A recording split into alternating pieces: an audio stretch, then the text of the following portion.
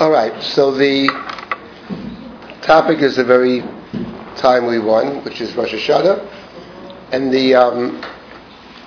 to address some of the basic themes of the Rosh Hashana service. So I'll make some preliminary comments about Rosh Hashana, and then we'll look at what I think is the central prayer of Rosh Hashana. First of all, let me just say that Rosh Hashana itself it's found in the Torah in only two places, and that the Torah says virtually nothing about it. The two places are, first of all, it's found in the list of holidays that we have in the book of Vayikra. In this particular translation, chapter 23,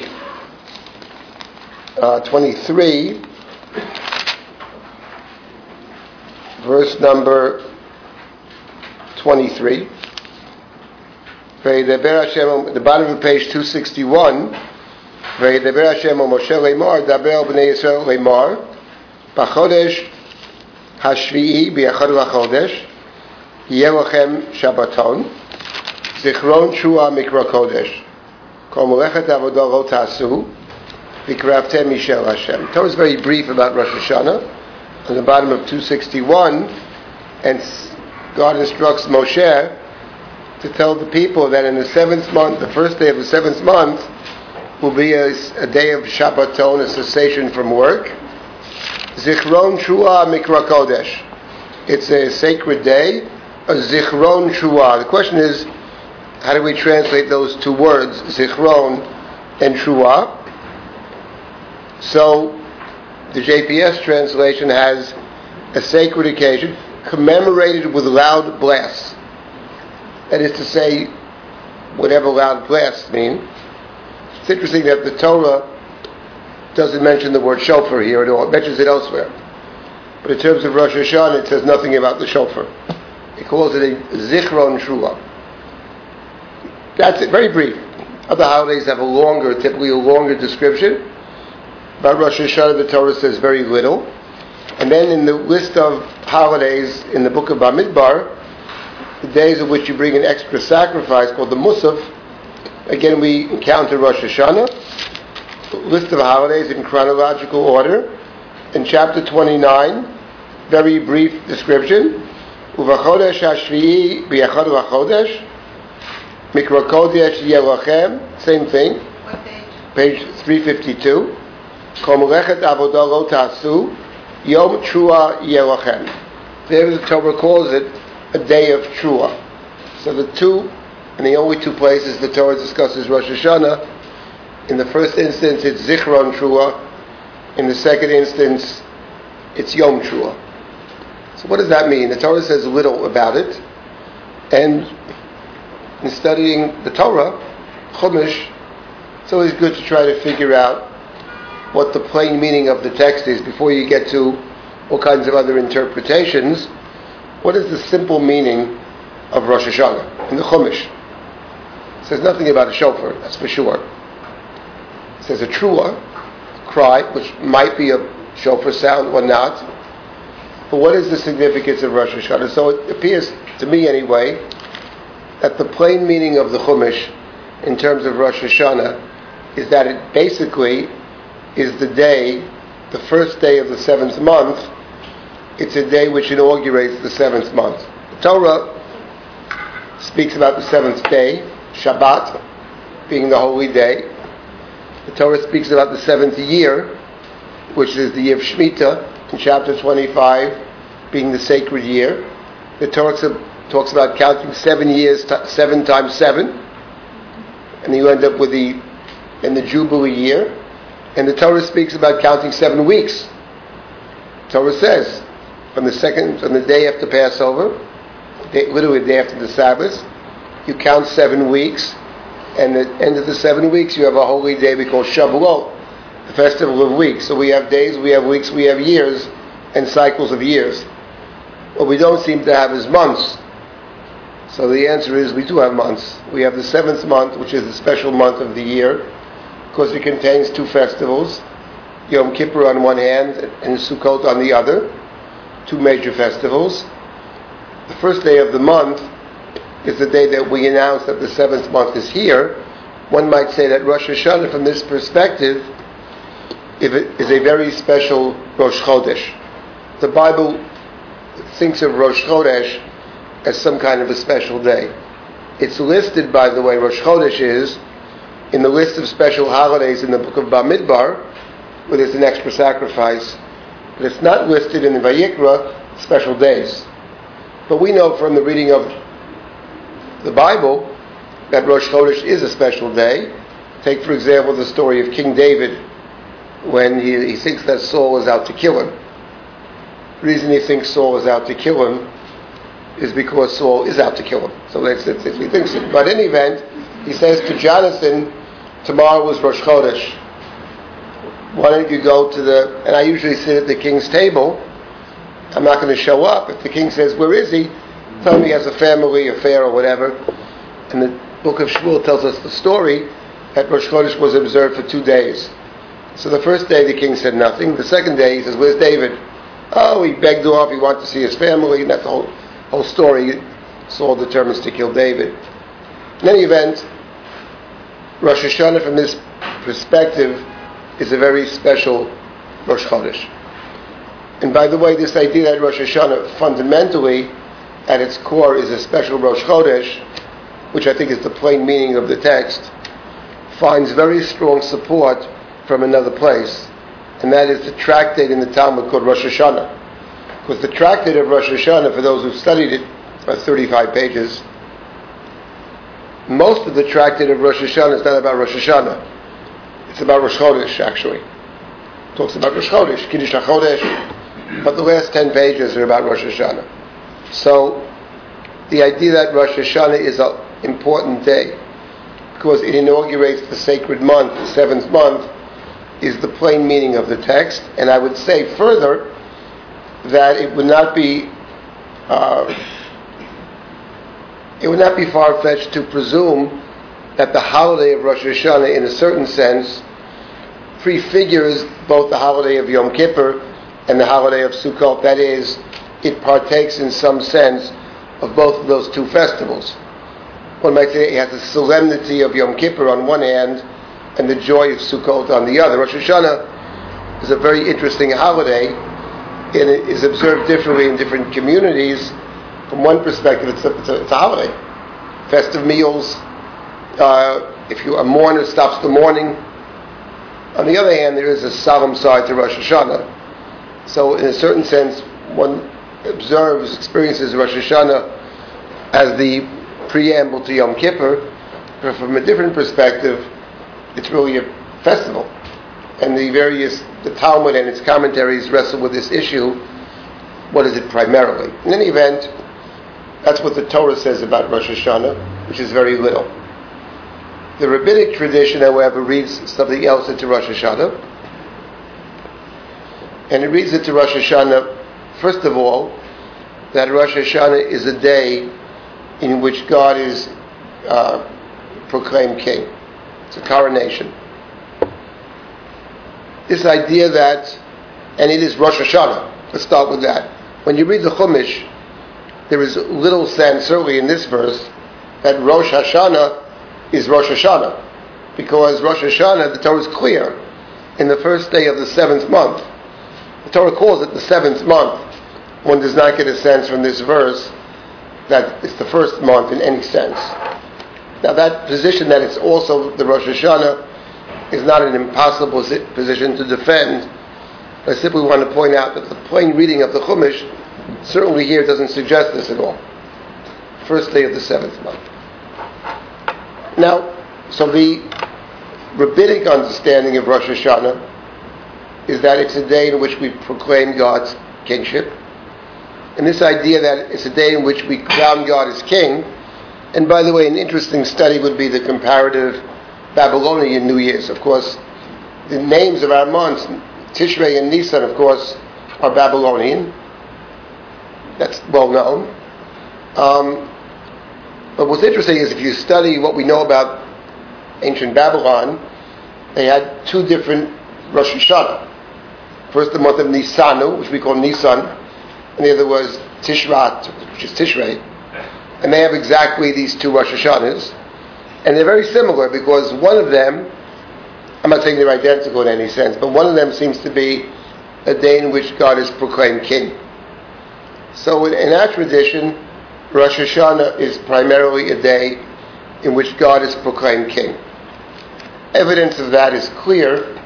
The simplest piece of evidence is, and a very important book that gives us insight into Jewish tradition when it comes to the festivals, is the Machzor of Rosh Hashanah, Siddur. So the Machzor makes it clear that Rosh Hashanah is essentially a day in which God is proclaimed king.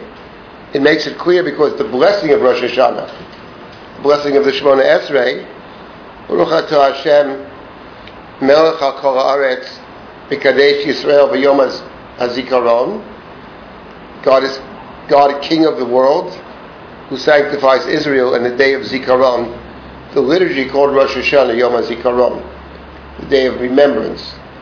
But the blessing is Melech HaKol Haaretz, and that's the blessing that we are reciting in all the prayers of Rosh Hashanah.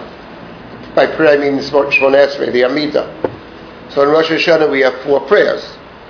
Like Shabbos, we have evening prayer, morning prayer, afternoon, and we have the musaf prayer. So there are 4 prayers of Rosh Hashanah. There's something interesting about, actually the whole thing is interesting, but there's something very interesting about the Rosh Hashanah service.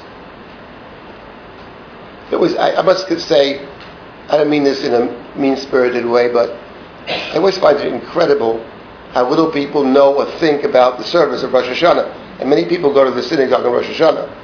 But always something very curious about Rosh Hashanah service, which is this. The Amidah, the Shemona Esrei, consists of a set of blessings. It's called the Shemona Esrei, because at its core it's 18 blessings, even though nowadays we have 19. But at its core it was 18. The Talmud are 18.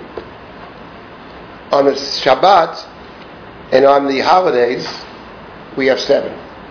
Always 7. There are always 3 in the beginning and 3 in the end. And then there's one blessing in the middle, which is called Kedushat HaYom, the blessing of the sanctity of the day. So Yom Kippur, for example, in Musaf Yom Kippur, in some places takes 4 hours, but there's one blessing. Kadesh Yisrael V'Yom HaKippurim. There's one exception to that rule. There's one festival where we don't have 7 blessings, or 18, or 19, but we have 9 blessings, and that's Rosh Hashanah. 9 blessings. And the blessings, the 3 intermediate blessings, even have a name. One is called Malchiot, kingship. One is called Zichronot, and one is called Shofrot. Get to this later. This evening we'll talk about Zichronot. What is curious beyond belief is this. It's the only holiday that we have in which in 3 of the 4 services there are 7 blessings. Only in the musaf are there 9 blessings.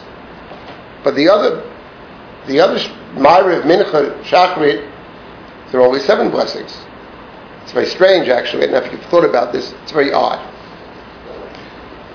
So there is an opinion in the medieval commentaries, which I think is probably pshat, it's probably the simple meaning. There's something curious about, this evening there are 2 goals. One is to talk about Zichronot specifically, and the other is to get a sense generally about the structure of the service. So there's something else which is interesting about the musaf of Rosh Hashana. Actually, there's several interesting features, but here's one of them.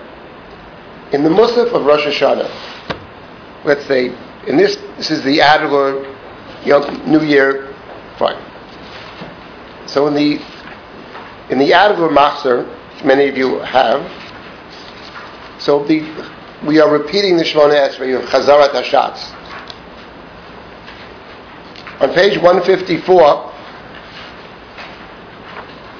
the Chazan says Oleinu l'shabeach, and the custom is to kneel in the service, Oleinu l'shabeach. Then the Chazan continues. On 155, there are 2 paragraphs on 155. The first is a long paragraph.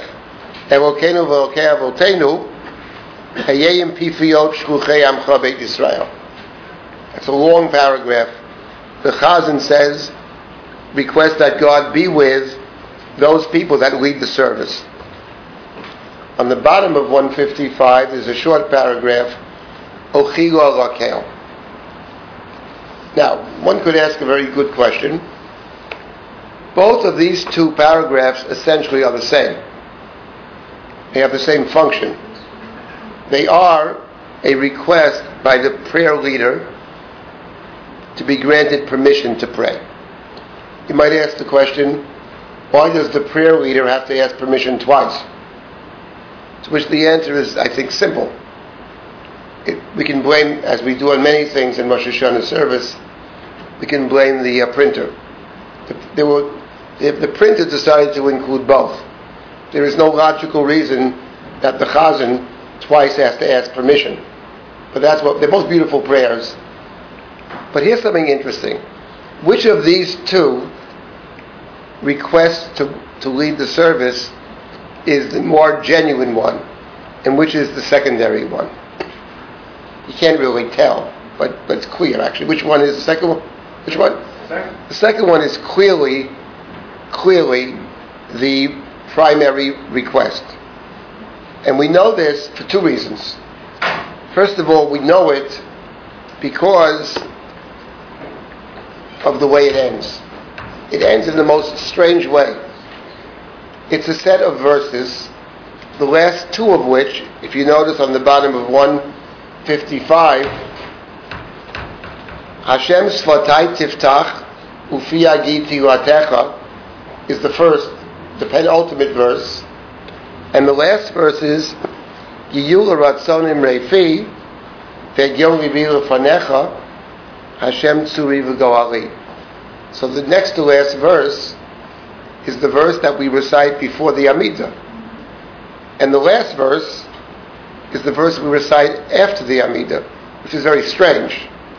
It sounds like prior to the Chazan saying the next thing, which we'll get to, asking permission, Ochigo Akel, and the permission is a set of verses, the last two of which are the verse recited before the Shemona Esrei and the verse after the Shemona Esrei, which certainly suggests to us that this little prayer is a prayer that is to be identified with the Amidah in general. And secondly, not so much because of the text, but the way it is recited, that is to say, the way it's sung.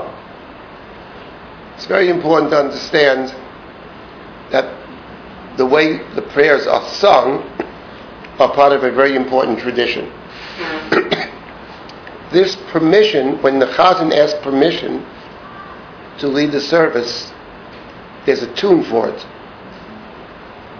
I can barely talk, much of us sing. Do you know the tune for the Rishus? In Shachrit, it's also that way. In Shachrit, in the beginning of the Shemona Esrei, the Chazan asks permission to pray. It's unique to Rosh Hashana. Ask permission.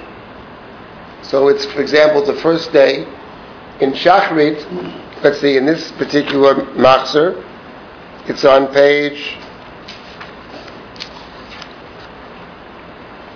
where is it? Page 95.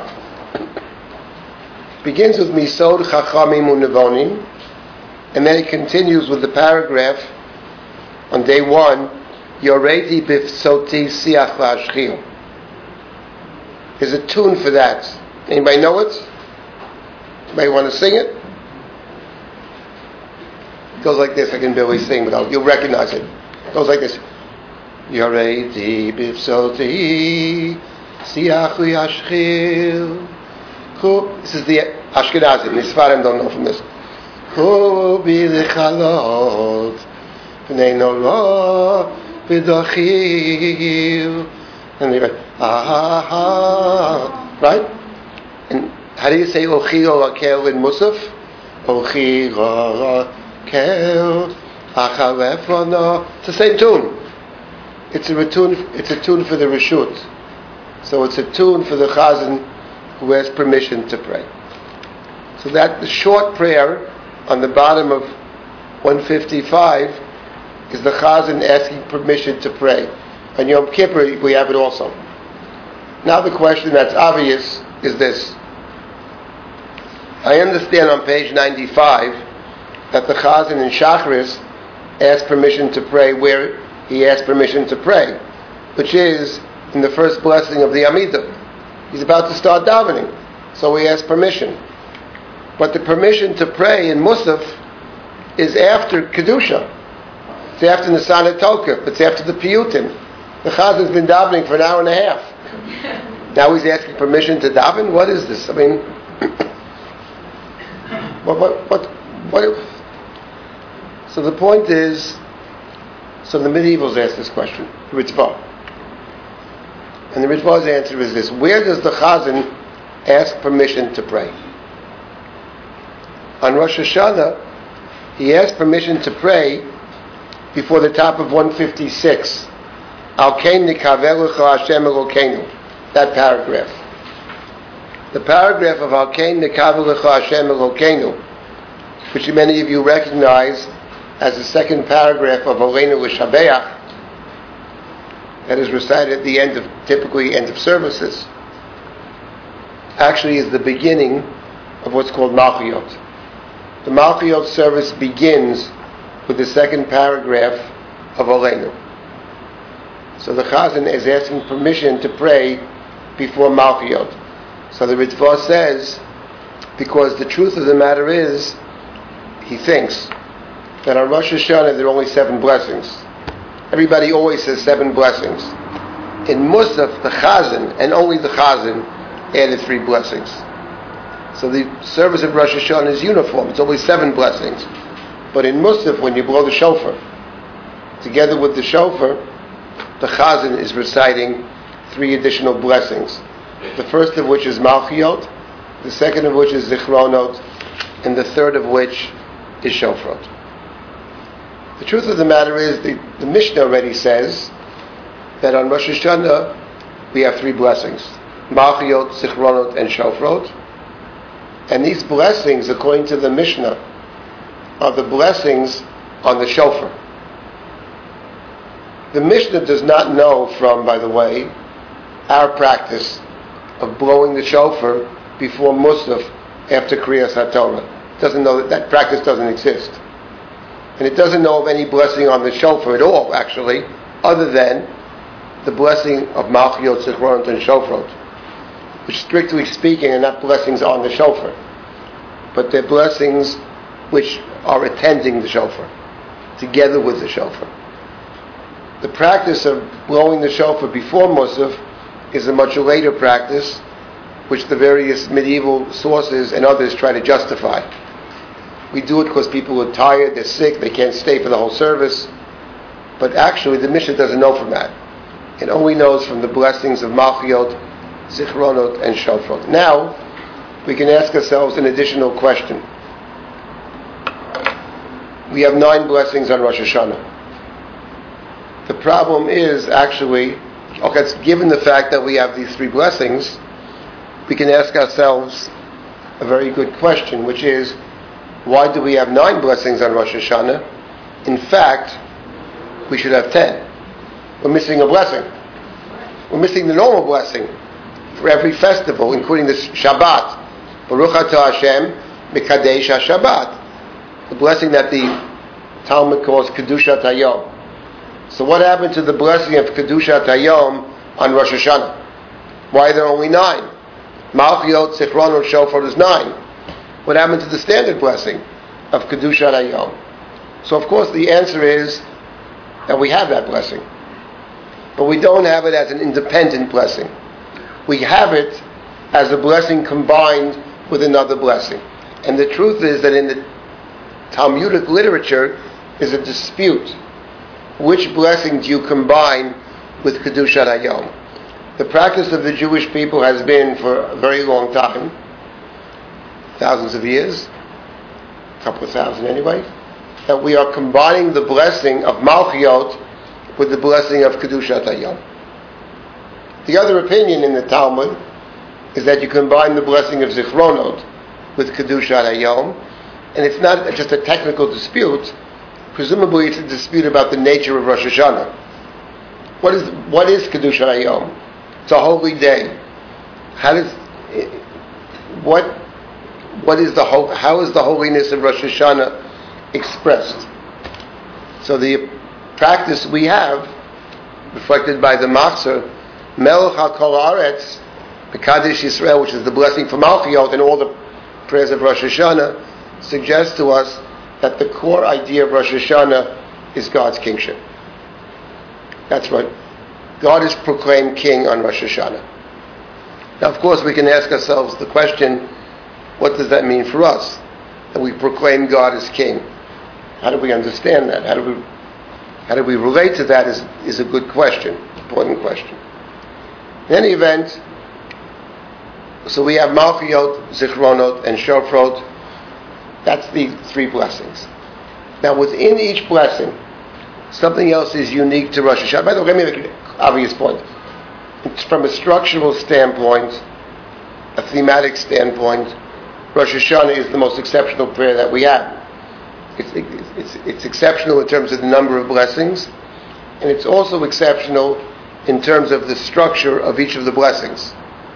That is to say, we have no other service in which is so highly structured. The rules for the blessings are all found in the Talmud, in the last chapter of Rosh Hashana, and the rules are very precise. The currency of the service, the text of Rosh Hashana consists of sets of verses. Verses. How many verses? So here we have a dispute between two Tannaitic authorities, Rabbi Akiva on one hand, and against Rabbi Akiva, Yochanan ben Nuri on the other. Rabbi Akiva's position that we follow in the blessings of Malchiot, Zichronot, and Shofrot is that in each of the three blessings we are required to recite 10 verses, minimally 10. Not just that, not just 10. But Rabbi Akiva specifies where the 10 come from. He says the first three verses are from the Torah. The next three verses are from what's called the writings, the Ketuvim. In our text, they come from the Psalms. And the next three verses come from the prophetic writings, Nevi'im. And the 10th verse is from the Torah. And that's true in Malchiot, Zichronot, and Shofar. Okay, everybody got that? That's Rabbi Akiva's position. Torah, Ketuvim, not Tanakh, Tachan. Torah, Ketuvim, Nevi'im. Now we can ask another question, why do we deviate from Tanakh? Right. Torah, Nevi'im, Ketuvim. Well, there's a good reason for that. If I have time, I'll discuss that. And the 10th is from the Torah. 3, 3, 3, and 1. Correct? Now why is it 3, 3, 3, and 1? Why isn't it 4, 3, and 3? Why not have 4 from the Torah, 3 from the Ketuvim, 3 from the prophets? We don't do that. We have 3, 3, 3, and 1. And there's a reason for that. And the reason is this. There's a difference between the first 9 verses and the 10th. The first 9 verses essentially are statements about God. The 10th is also a statement about God, but the 10th is embedded in some kind of request. Because Malchiot, Zichronot, and Shofrot have 2 parts, apart from the verses. They're 2 pieces to the service, to each blessing. The first is a lengthy description of some quality of God, but the 10th verse is embedded inside the request. So, for example, Zichronot. We jump to Zichronot for a second. It begins on 158 in this translation. Ata zocher ma'aseh olam. 158, 159, and you see on 159 there's a little space and a new paragraph. Elokeinu v'elokei avotenu Zachrenu b'zichron tov lefane, remember us for good. Inside that request, remember us for good, is a verse from the Torah. So the first 9 verses are in this long statement, but the 10th verse is embedded inside the request. That's true of Zichronot. That's true of Shofrot. Kabel Shofar Gadol Cherutenu. What's interesting is Malchiot. In the case of Malchiot, the 4th verse of God's kingship is not found inside the request section, but just before it. That's very interesting. Why is that so?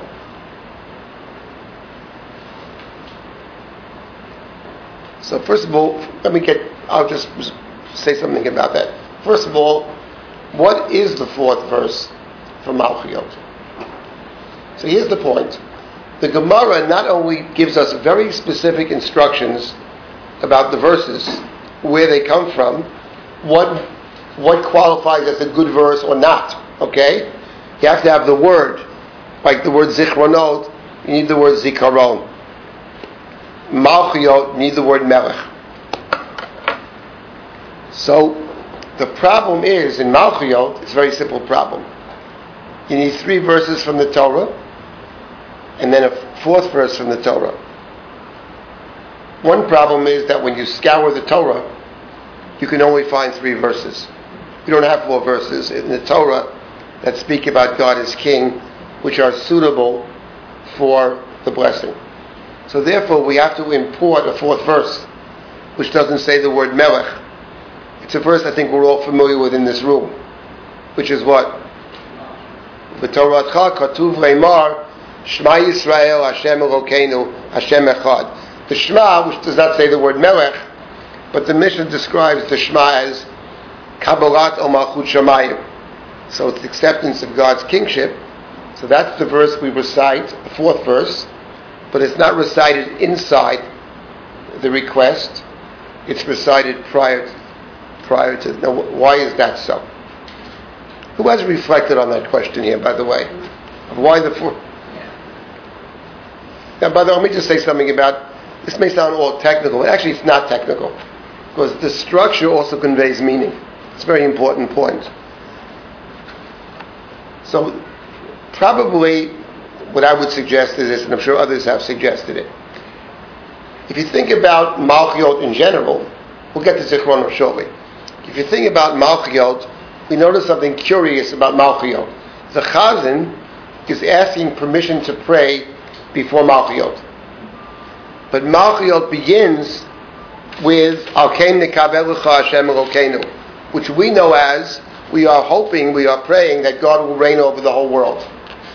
We know that as the second paragraph of a very familiar prayer, Oleinu V'Shabeach.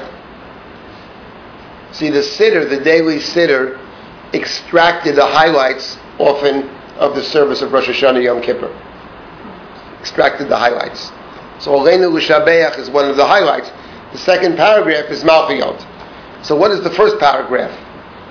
Whatever its composition is, there's all kinds of discussions. The academics have a field day with this, but it doesn't matter.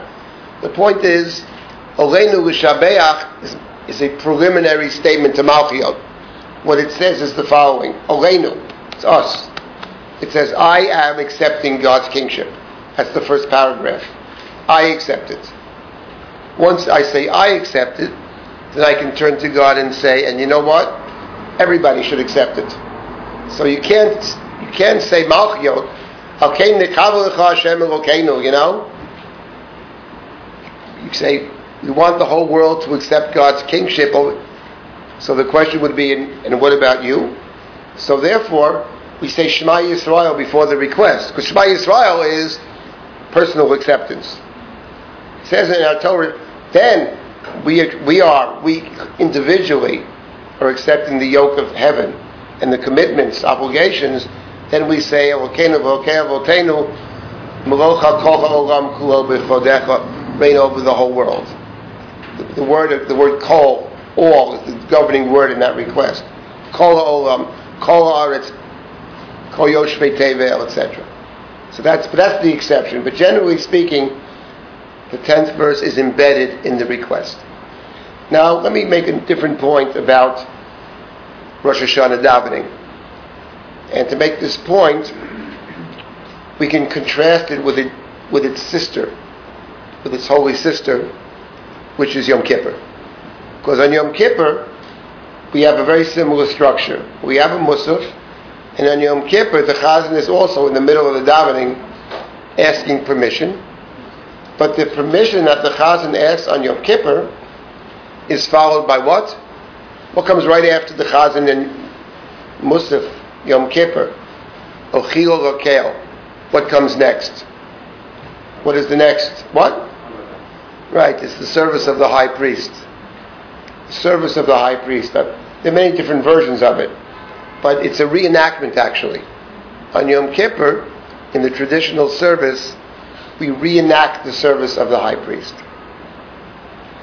What's interesting is, if you study the Machzor of Yom Kippur, and you read, there are many different poems written which are reenactments of the avodah of the Kohen Gadol on Yom Kippur. Some are very old. Some go back, way back in time, maybe 4th century, maybe even earlier. The earliest versions of the avodah, the earliest we have, is simply a restatement, almost word-for-word restatement, of the first 8 chapters of Mishnah Yoma. The Mishnah in Tractate Yoma, which deals with Yom Kippur, describes the service. That set of Mishnayot is the basis of the avodah that we have. And the reason I mention this is because the contrast to Rosh Hashana is very striking. The currency of Rosh Hashana, the text of the Rosh Hashana service, which is Malchiyot, Zichronot, and Shofrot. Everything else is secondary from a structural standpoint. It may be powerful, it's secondary, structurally. The currency of verses from the Bible. On Rosh Hashanah, the service consists of the recitation of biblical verses. On Yom Kippur, it consists of the recitation of the Mishnah. Now, what do we make of that, actually? What we make of it, I think, is this. The service of Yom Kippur is... Actually, it's very easy to connect to Yom Kippur. I find it simple. Yom Kippur is a day of forgiveness. We are thinking about the past mistakes. We're thinking about how we can make some positive changes. We are trying to come to terms with our errors. It's called vidui. We're asking for forgiveness and making commitments for the future.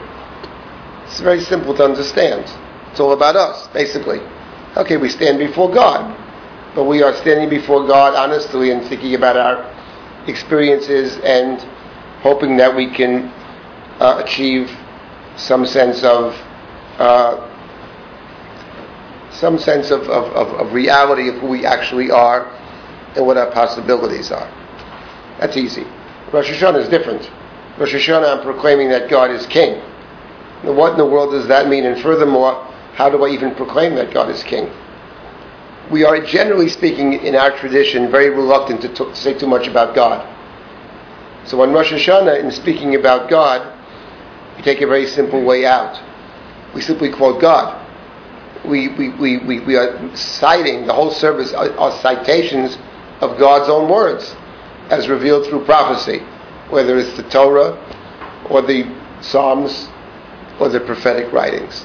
So on the day, which is a day about God, of course it has human implications, obviously, but it's a day about God. We live in God's world. So the text of Rosh Hashanah is a text of words that are revealed by God. And not only that, it's extremely structured. So we're very cautious in talking about God in our tradition. Highly structured, and the verses are taken from the Torah and from the Psalms and from prophetic writings. Now, one last word by introduction, which is important, that Malchiyot, actually, of the three, Malchiyot, Zichronot, and Shofrot, even though I believe that from an emotional standpoint, and even from a structural standpoint, the key prayer on Rosh Hashanah is Zichronot. And the day is called Yom HaZikaron, by the way. But the blessing of the day is identified with God's kingship. And here there's something very curious about Rosh Hashana. I mentioned there's a dispute in the Talmud between Rabbi Akiva and Yochanan ben Nuri. Rabbi Akiva has said that in each of the prayers of Rosh Hashana, we need to say 10 biblical verses, at least 10. Yochanan ben Nuri said no, unnecessary. 3 is enough. 1 from the Torah, 1 from the holy writings, Psalms, and 1 from the prophets. So Rabbi Akiva wins that dispute. We follow Rabbi Akiva. But Yochanan ben Nuri has not been lost either. Yochanan ben Nuri is also found in our service. And not only is it found in Rosh Hashanah, but the strangest thing of all, we even say it Yom Kippur. I think because it's so beautiful you can't not say it, that's why. What is the Malchiyot of Yochanan ben Nuri? Who knows? V'chein tein pachtecha Hashem Elokeinu. That is right. Now where is that? That is recited actually in all of the services of Rosh Hashanah and Yom Kippur. That is found, let's say, in the musaf. Where is it? It's found 151 sounds good. Yeah, 151. Yes, page 151. It's recited in all the prayers. 151. Uvechein tein pachtecha Hashem Elokeinu al kol ma'asecha. Now, uvechein tein pachtecha consists. Let's find it elsewhere. 151 just confuse us. Let's find it elsewhere. Let's find it in Shachrit. We say it all the time. In Shachrit it's found on page, in this translation, on page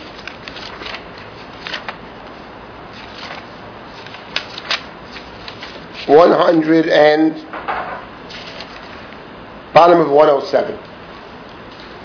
Uvechein tein pachtecha. Awesome prayer. So Uvechein tein pachtecha consists of several paragraphs. The first is Uvechein tein pachtecha. We want the fear of God, the dread of God, to be imposed on the world. That's the first paragraph. Second paragraph is Uvechein tein kavod Hashem liyamecha. God's dignity should be restored to the Jewish people. The third paragraph is Uvechein tzadikim yiru v'yismachu. The righteous should rejoice. Then it says you should reign over the whole world alone. God alone should be king. And the last, kadosh atah, you are transcendent, holy, right? Kadosh atah, and ends with Baruch atah Hashem HaMelech HaKadosh. And why do I call this the Malchiyot of Yochanan ben Nuri? Because there's something interesting about this quite exquisite prayer. And that is that if you look at the prayer, you'll notice that inside this little prayer, there are 2 verses cited from the Bible. The first of which, on page 108, is in the paragraph V'timloch. You should reign over alone in Zion, your holy place, Jerusalem, as it is written in your holy writings. Yimroch Hashem li'olam elokayich Tzion v'dar v'dar. Hallelujah. God should reign in Zion forever. Praise God. Where is that verse from? Yimroch Hashem li'olam elokayich Tzion v'dar v'dar. Hallelujah.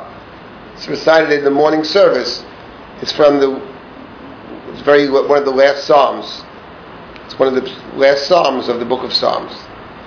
Then it says, you are holy and awesome.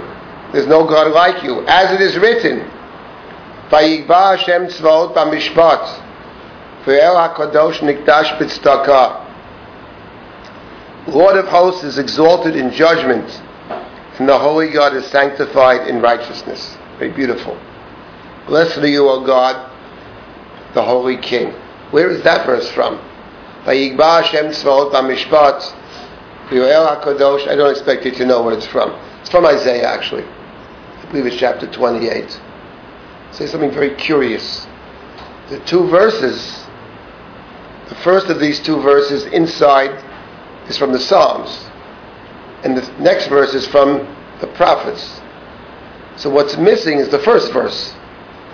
The which is obviously from the Torah. It's exactly the order.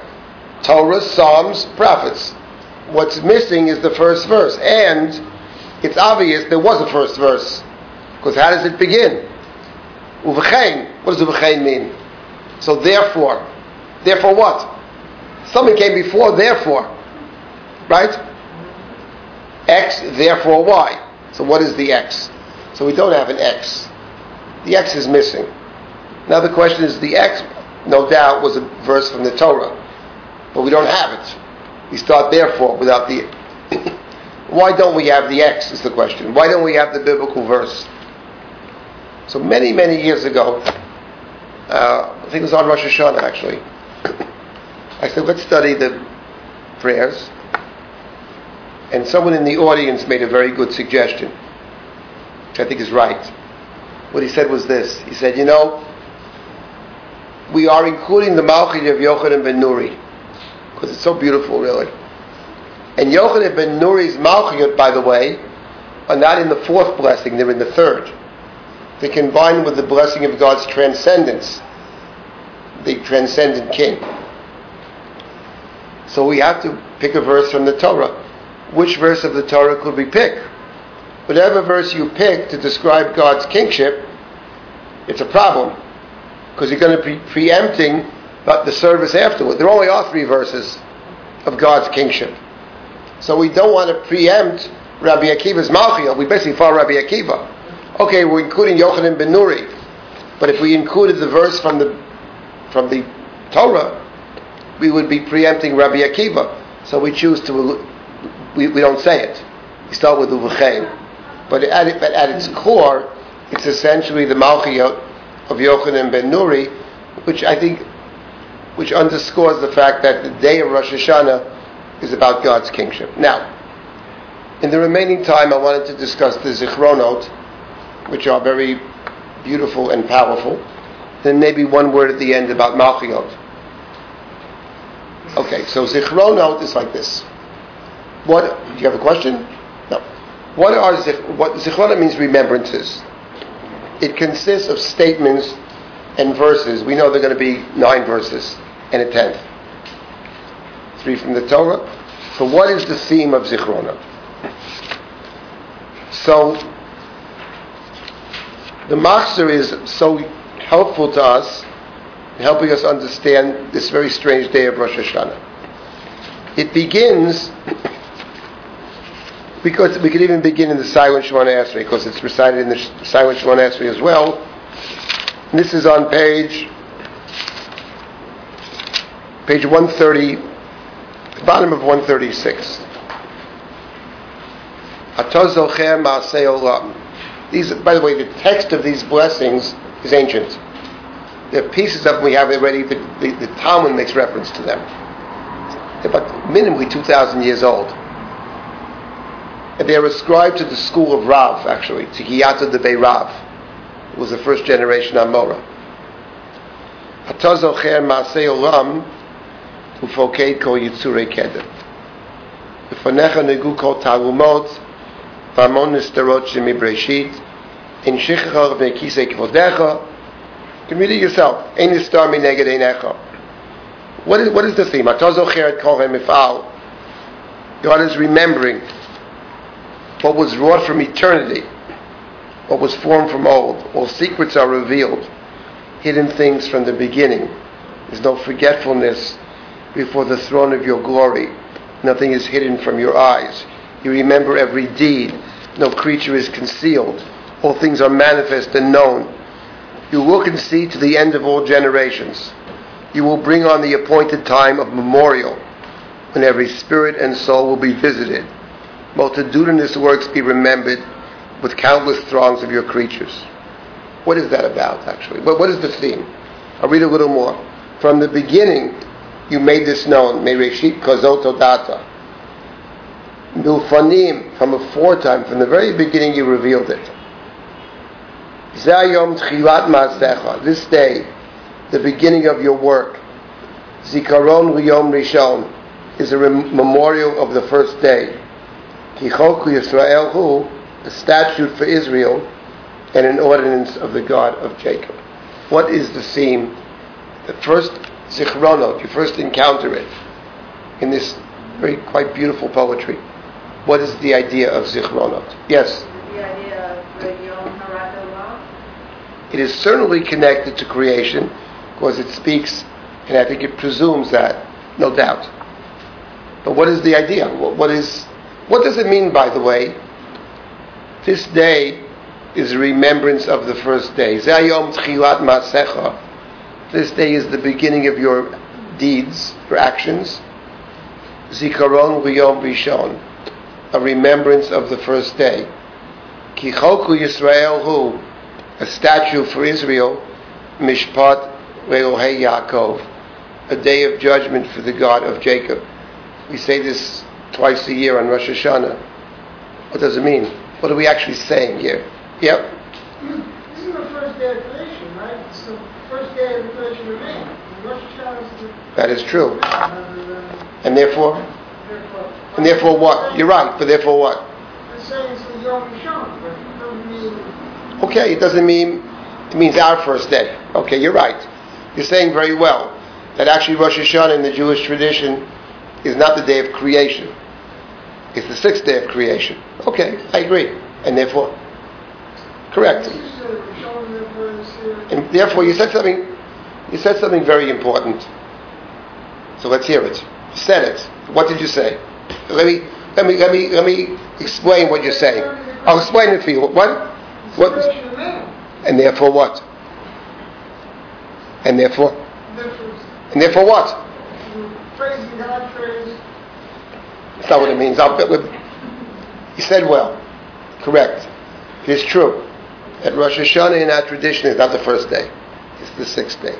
But what does it mean? This is the day, a remembrance of the first day. The service presumes a midrash. It's based on a midrash that appears elsewhere. The midrash says that Adam was created on this, what the Torah says, Adam was created on the sixth day. That's what it says in the first account of creation. In the second account of creation, it describes the sin of partaking of the forbidden fruit and the judgment visited upon Adam and all of humanity. The Midrash says it all happened on the same day. And therefore, the day of creation, Harat Olam, is the day of judgment, the sin and judgment. That's what we say. This day of Rosh Hashana was the day of the first judgment. And we, Israel, embrace that judgment. We celebrate the judgment. That's what you're saying.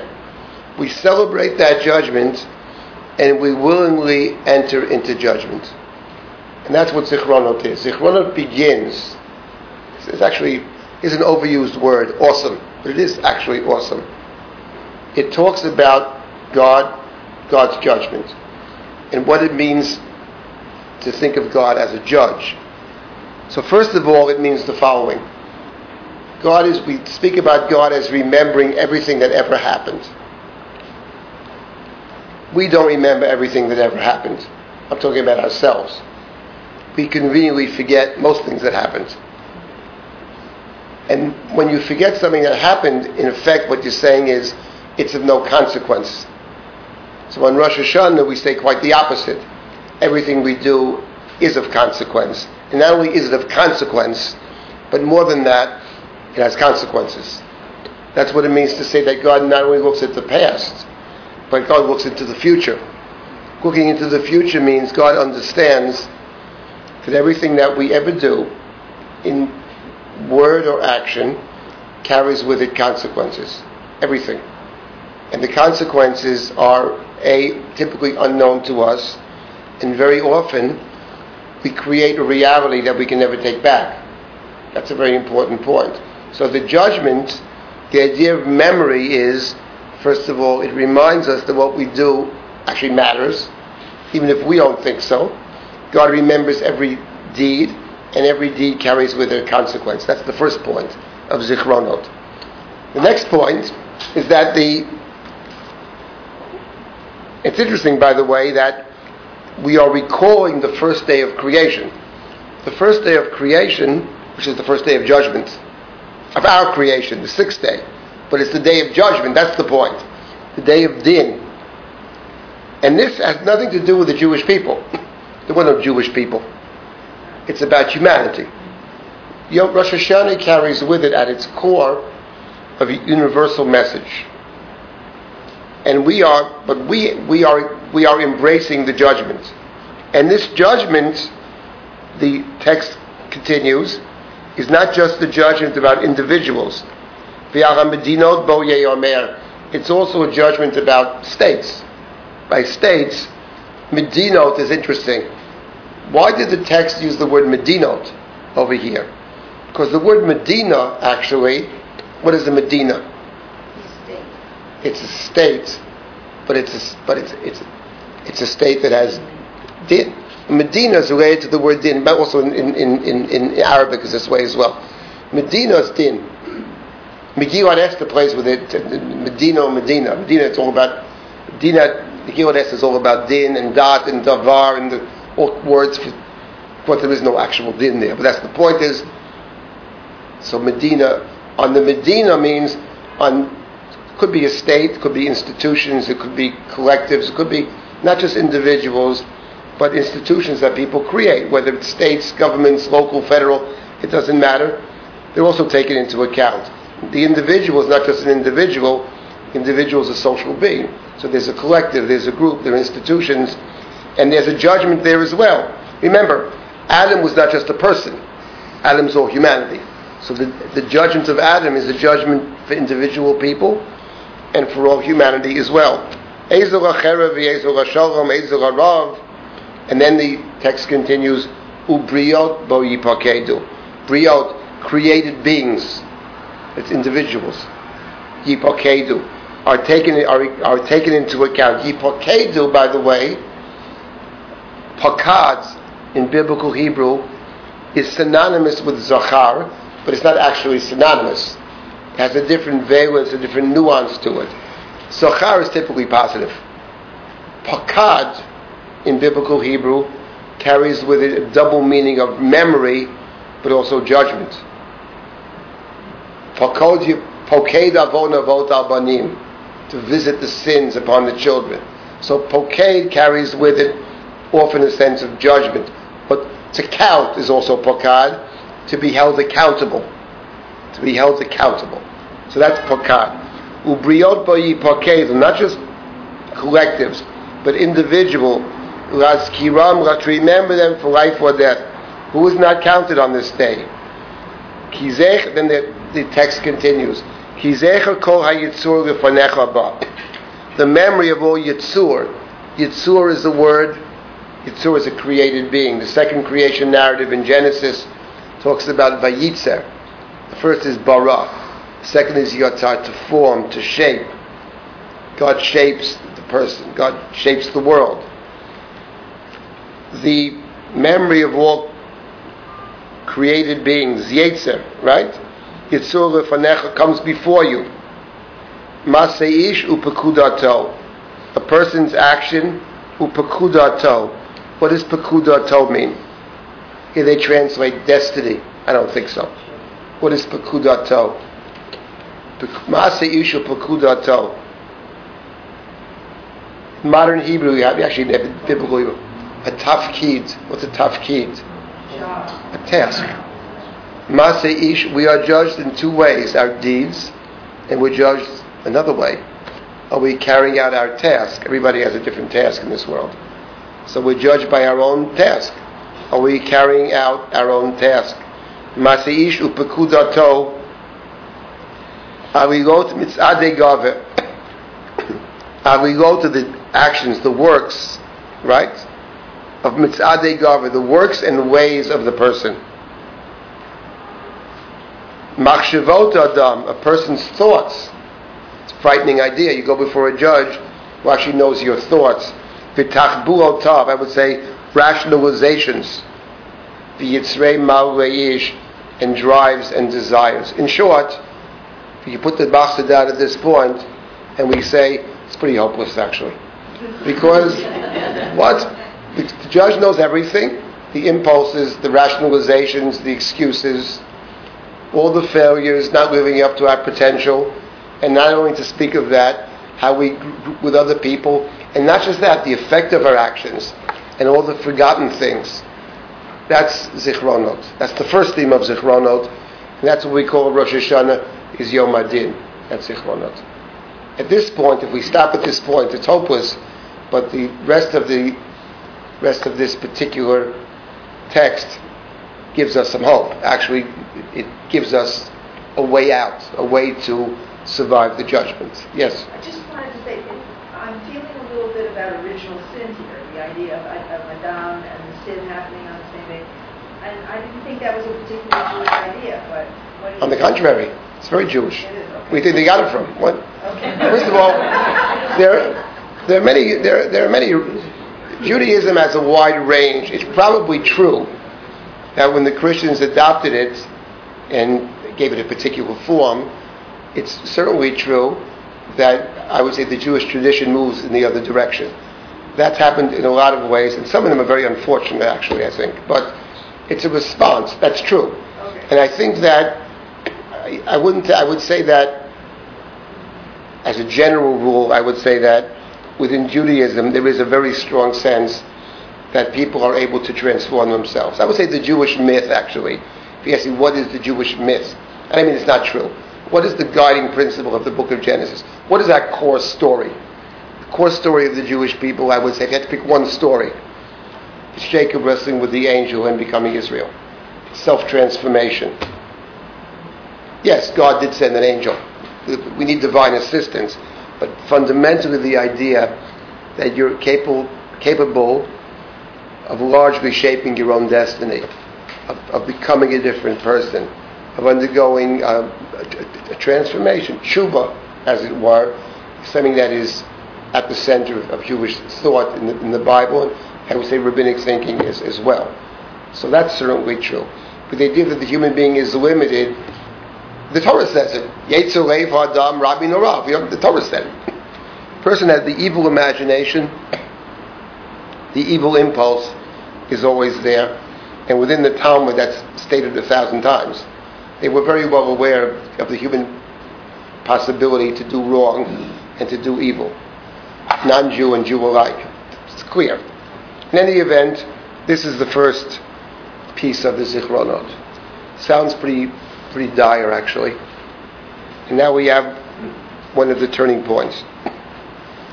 I would say that in thinking about this first piece of the Rosh Hashana service, the person that we are remembering is, of course, Adam, who's both an individual person and all of humanity. And now we have one of the turning points of the service. Ashrei ish shelo yishkacheka, uben adam yitametz bach, ki darshecha le'olam lo yikashelu, v'lo yikamu lenetzach kol hachosim bach. This is one of the turning points. Happy is the one who does not forget. Does not forget you. The one who doesn't forget God. So easy to forget, but means happy is the one who is constantly reminded of an objective right, basically. Happy is the one who strengthens himself, herself in God, even when things appear to be very dismal. Ki darshecha lo yikashelu. Those who seek out, drisha, it's a very important word, drisha.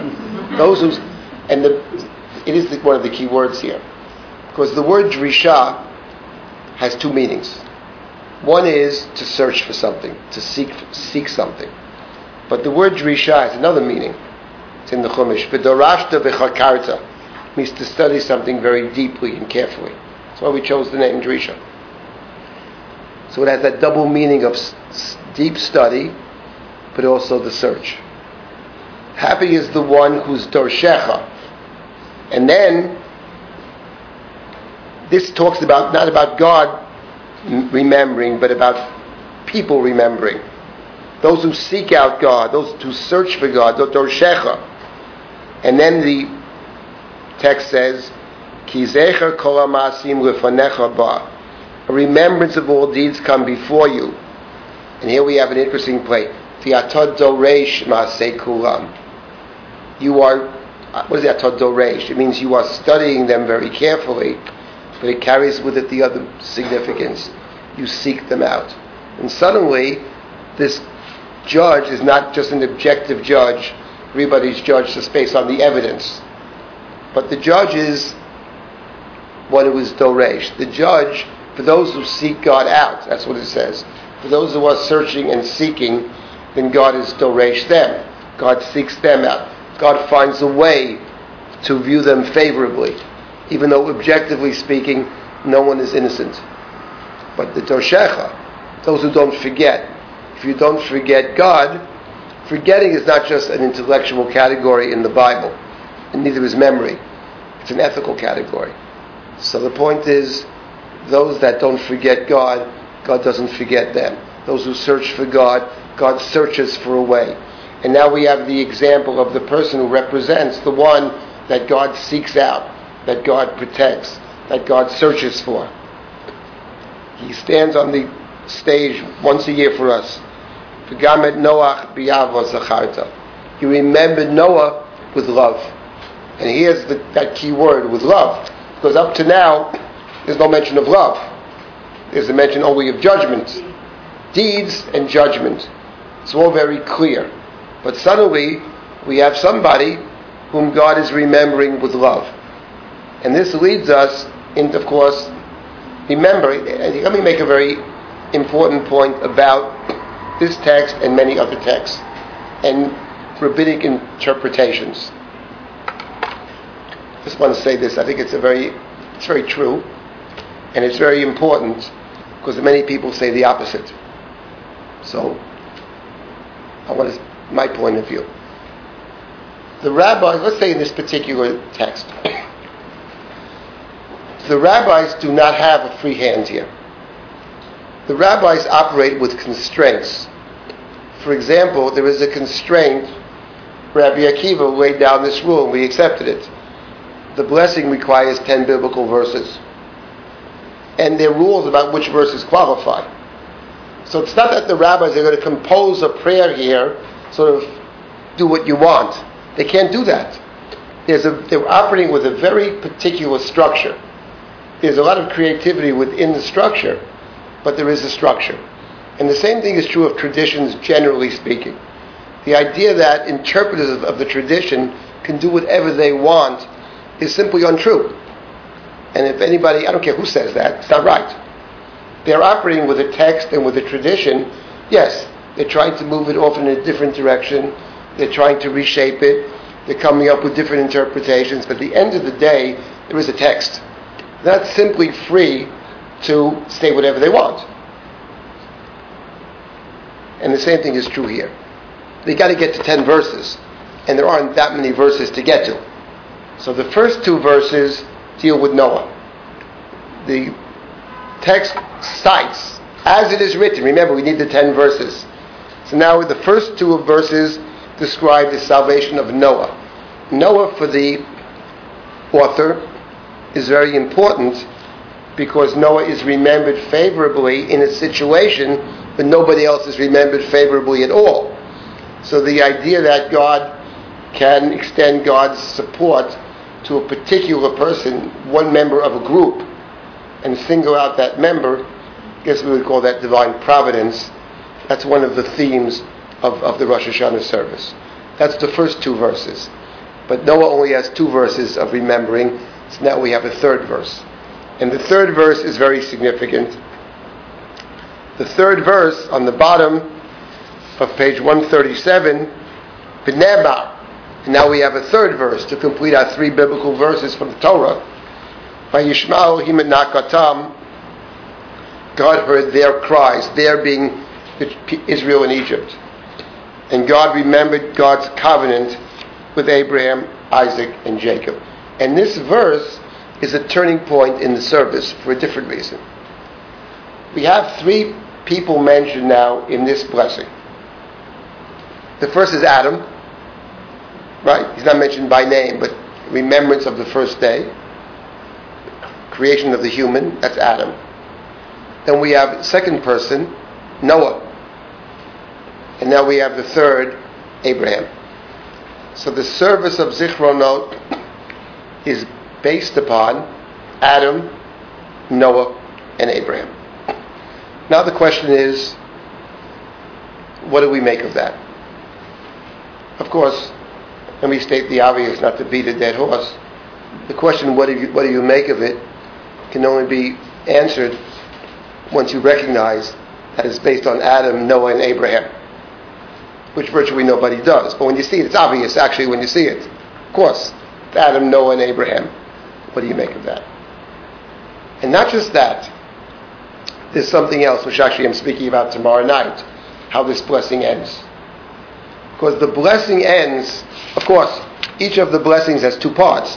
One is an exposition, 9 verses, and then you have the 10th verse. The 10th verse is embedded in the request. The 10th verse is from the Torah. So when you get to the last verse, which on the bottom of 138 speaks about, we ask God to remember the promise.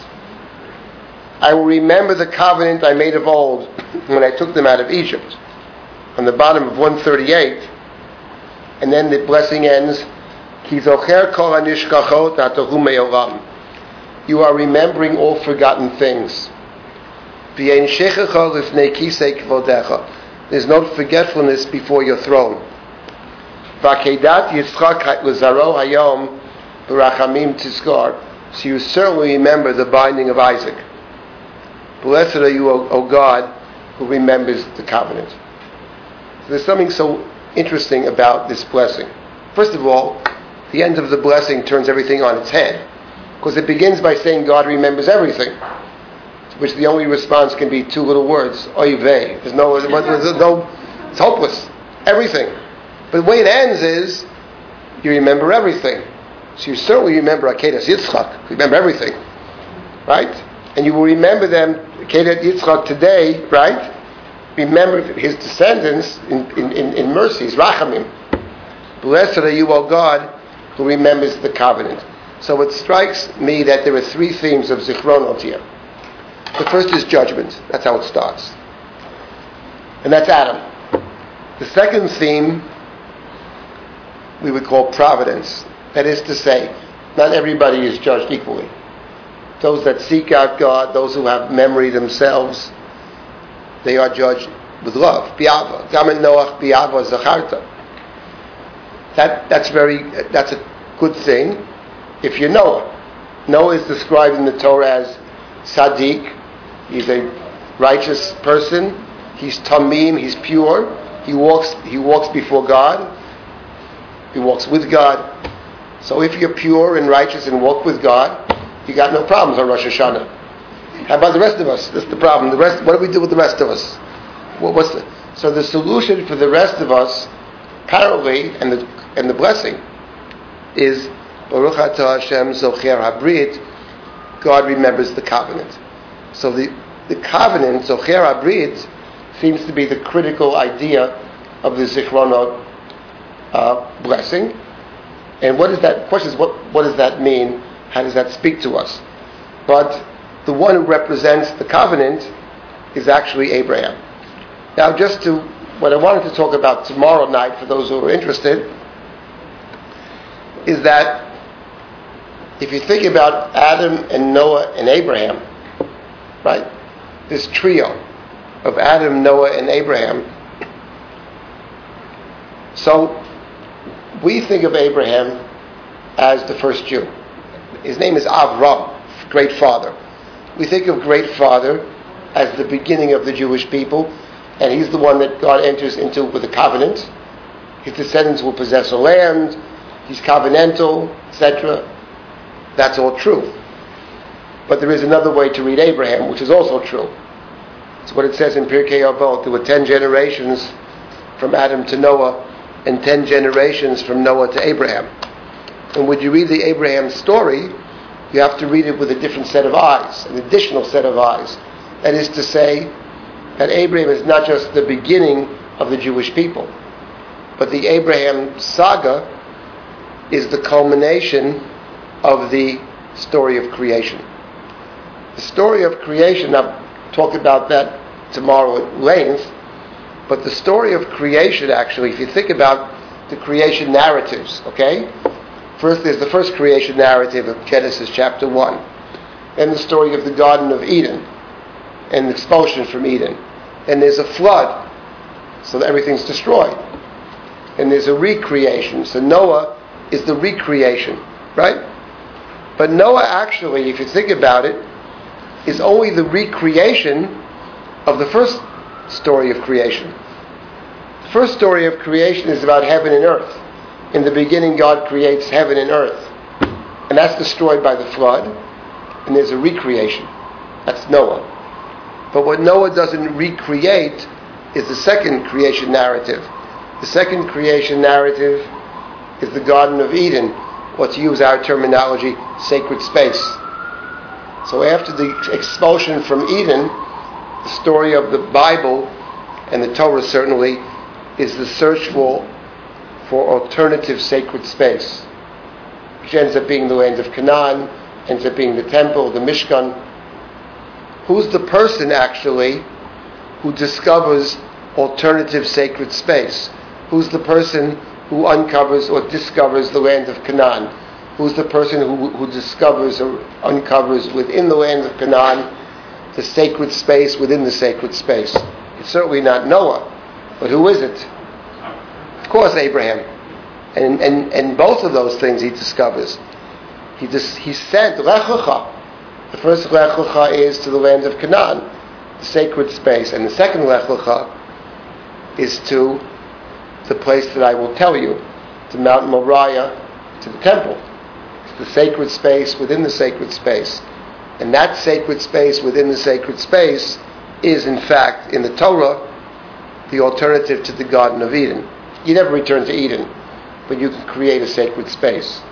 So in point of fact, I'll explain this for those interested tomorrow at length, because it's a way of reading the Torah, which is very important, and it opens up 50 different possible ways to understand all kinds of things. But the point of Rosh Hashana, you see, Hayom Harat Olam, Rosh Hashana is presented as the day of the creation of the world. That is to say, because Rosh Hashana, Nisan is not that way. The holiday of Nisan fundamentally is the formation of the Jewish people, and it's very particular to the Jews. Nisan is not a holiday for the world. Nisan is a holiday when the Jewish people establish their own identity. But Rosh Hashana is the day of judgment, and the judgment is not just for the Jews. The judgment is for everybody. So we start with Adam, and then Noah. Yes, the Jewish people have a covenant. It's a covenantal religion. There was never a claim in Judaism, never, that you have to be a Jew to achieve eternal bliss. Never such claim. Jewish people have a covenant. It's our relationship. You want to join? Gesundheit.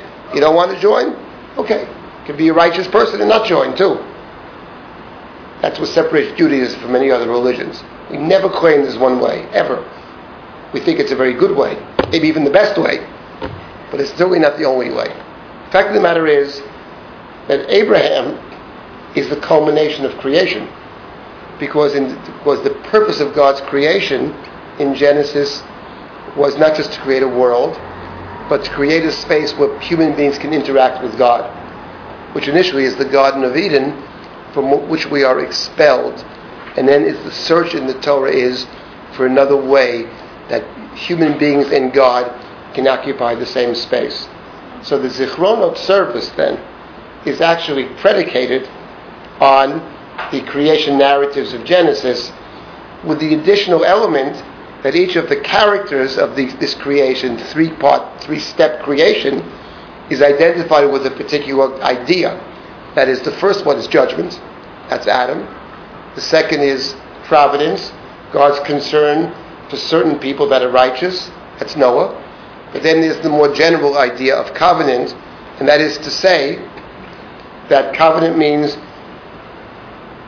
you see yourself as part of some community. And covenant has the additional benefit of being an eternal community. And when it's an eternal community, like any long-term relationship, it is judged differently. Because everybody understands that within eternal relationships, or even long-term relationships, there are all kinds of ups and downs, back and forth, mistakes, failures, regrets, etc. But if you're in it for the long haul, then those things are looked upon differently. Someone who treats you poorly, you met that person one time and they treat you poorly, is one thing. Someone you're living with for 30 years who treats you poorly, you don't just walk out, presumably. You try to work it out, you discuss it, you fight, whatever it is, and you come hopefully to some kind of resolution. So the idea of covenant then is making a statement about if you're part of this covenant, if you see yourself as part of this covenant, then you're judged differently because you're part of it. It's a different way to relate to God. So that, I think, in the Zichronot section is a way of thinking about our connection to God, which allows us to move forward from Rosh Hashana, one might say, to survive the harsh judgment and to move towards Yom Kippur. And what's interesting is that within the Zichronot service, I think, we are, in a sense, appealing to God very differently. It begins and ends exactly the same way. You remember everything. You forget nothing. Right? That's how it begins. You remember everything. Not just the actions, the thoughts, the rationalizations, the drives, desires, the works. And that's how we end.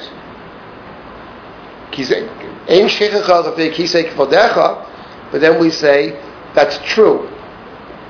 But even in a relationship, if you remember everything, but certain things you remember more than others. Certain things are highlights, certain things are significant.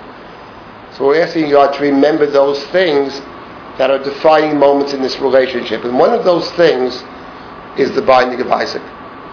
So in the liturgy of Rosh Hashana, I would say, it's fair to say that Abraham is the central figure. What's interesting and curious is that that's true in the service. That's not true in the Torah readings. In the Torah readings of Rosh Hashana, for whatever reason, the main player is not Abraham at all. The main player is, first of all, Sarah. And not just Sarah, but the Torah and Haftorah readings of Rosh Hashana focus around women. Sarah, Hannah, and Rachel. Rachel Mavaka Al-Banal. Just wanted to end with one further thought about Zichronot, what is probably the emotional highlight of the Zichronot service, which is the verses that we recite from the prophetic writings. As I mentioned earlier, the order here is not what you would expect. You expect Tanakh, Torah, Nevi'im, Ketuvim. It's not that way. It's Torah, Ketuvim, Nevi'im. And the Nevi'im, actually, we reserve for the end, because the Nevi'im carry with it a very deep emotional charge. In particular, in Zichronot. Because the verses of Zichronot, we have 3 verses. The first of which is, we quote the verse from Jeremiah, Sacharti lach chesed ne'urayich. God said, I remember the loyalty or the idealism or the faithfulness of your youth. When you followed me into the desert, that's how Jeremiah describes the Exodus, into an unknown place. Sometimes you have faith in somebody and you follow them wherever they're going. That's very powerful. That's Sacharti lo chesed ne'urayich. It's the first verse. And the second verse, V'zacharti ani otach b'mei ne'urayich v'akimoti lach brit olam. I will remember the covenant that I made in your youth. Once again, it focuses on the youth. Sometimes people move apart and they later in life have disagreements and there's a lot of anger and we forget the way it once was. We forget all the past times. We forget how we got to where we are. We forget the earlier times, the days of our youth. So we ask God to remember the way we once were. That's the second verse. And then the last verse of the prophet, before we get to the request, we have the 9th verse, one of the great highlights of Rosh Hashana. It's also the Haftorah of the second day. V'nemar, as it is written in Jeremiah and the Haftorah, Habein Yakili Ephraim. Isn't Ephraim my beloved one, my beloved child? Yeled Shashuim, child that I played with. Even as I speak of him, Zachar es Karenu. I remember him, and I yearn for him. And this is interesting, actually. It's one of the great dramatic moments. It's hard to say it without crying, actually, at Rosh Hashana. And we're asking God to read. Sometimes you can't remember the way the person was even in their youth. They weren't so good in their youth either. So we ask God to remember us a different way. Not B'meinu Reich. Not when we were adolescents, young people, but rather Haben Yakiru Ephraim. To remember when we were little innocent children. Yeled Shashuim. Go back in time, and there's something so basic about that relationship. Rachema Rachamenu. I will certainly have mercy from Rechem, from a womb. There's something so basic, so elemental. We are God's creations. We ask God on the day of creation. It's the day of creation. We ask God to remember God's created beings. Something so basic. And the Haftorah picks this up. Who was crying for her children? Rachel. Rachel cries. That's the Haftorah of Rosh Hashana. Rachel cries for her children, and she never despairs. She never gives up, actually. Everybody else in the world has given up. Rachel's waiting for her children to return. So that is that appeal on Rosh Hashana in the Zichronot service. I have to stop here. It is, by the way, the Hebrew poetry, apart from everything else, is glorious. You know, Hebrew is just very beautiful. It's truly an awesome prayer, and it contains within it one of the basic themes of Rosh Hashana. You should not forget one thing. At the end of the day of Rosh Hashana in our liturgy is called the Day of Remembrance. It's Yom HaZikaron.